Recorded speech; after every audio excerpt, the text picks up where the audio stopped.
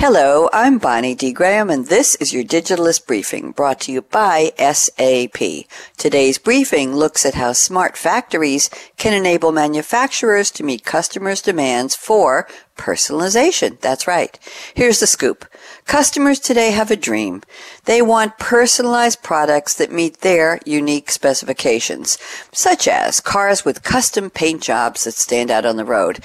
And how about sneakers with soles designed to handle the wearer's specific workout regimen? And then there's soda bottles with the buyer's name printed right on the label. But for many manufacturers, this consumer's dream is a nightmare. Why?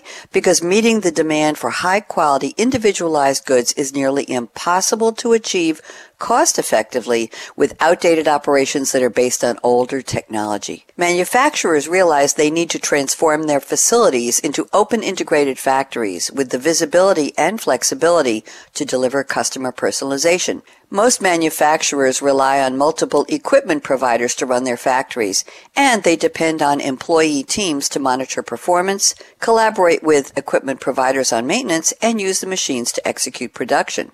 When providers and employee teams work in separate silos, it prevents transparency and insight.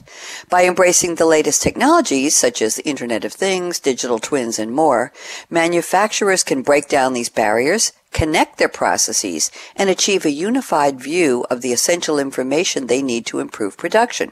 This total visibility gives equipment providers the real-time insight they need to fix malfunctioning equipment and proactively prevent breakdowns.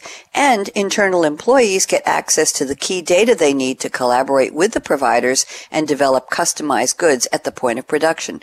By running personalization processes through a centralized digital core, manufacturers can develop and produce customized goods with the same speed, cost, and efficiency as mass-produced products, shifting from a mass production model to a mass customization model.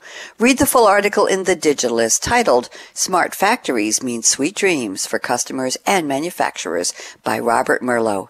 That's today's briefing. For more business insights on the latest technology and trends, visit digitalistmag.com from SAP. I'm Bonnie D. Graham. Thanks for listening.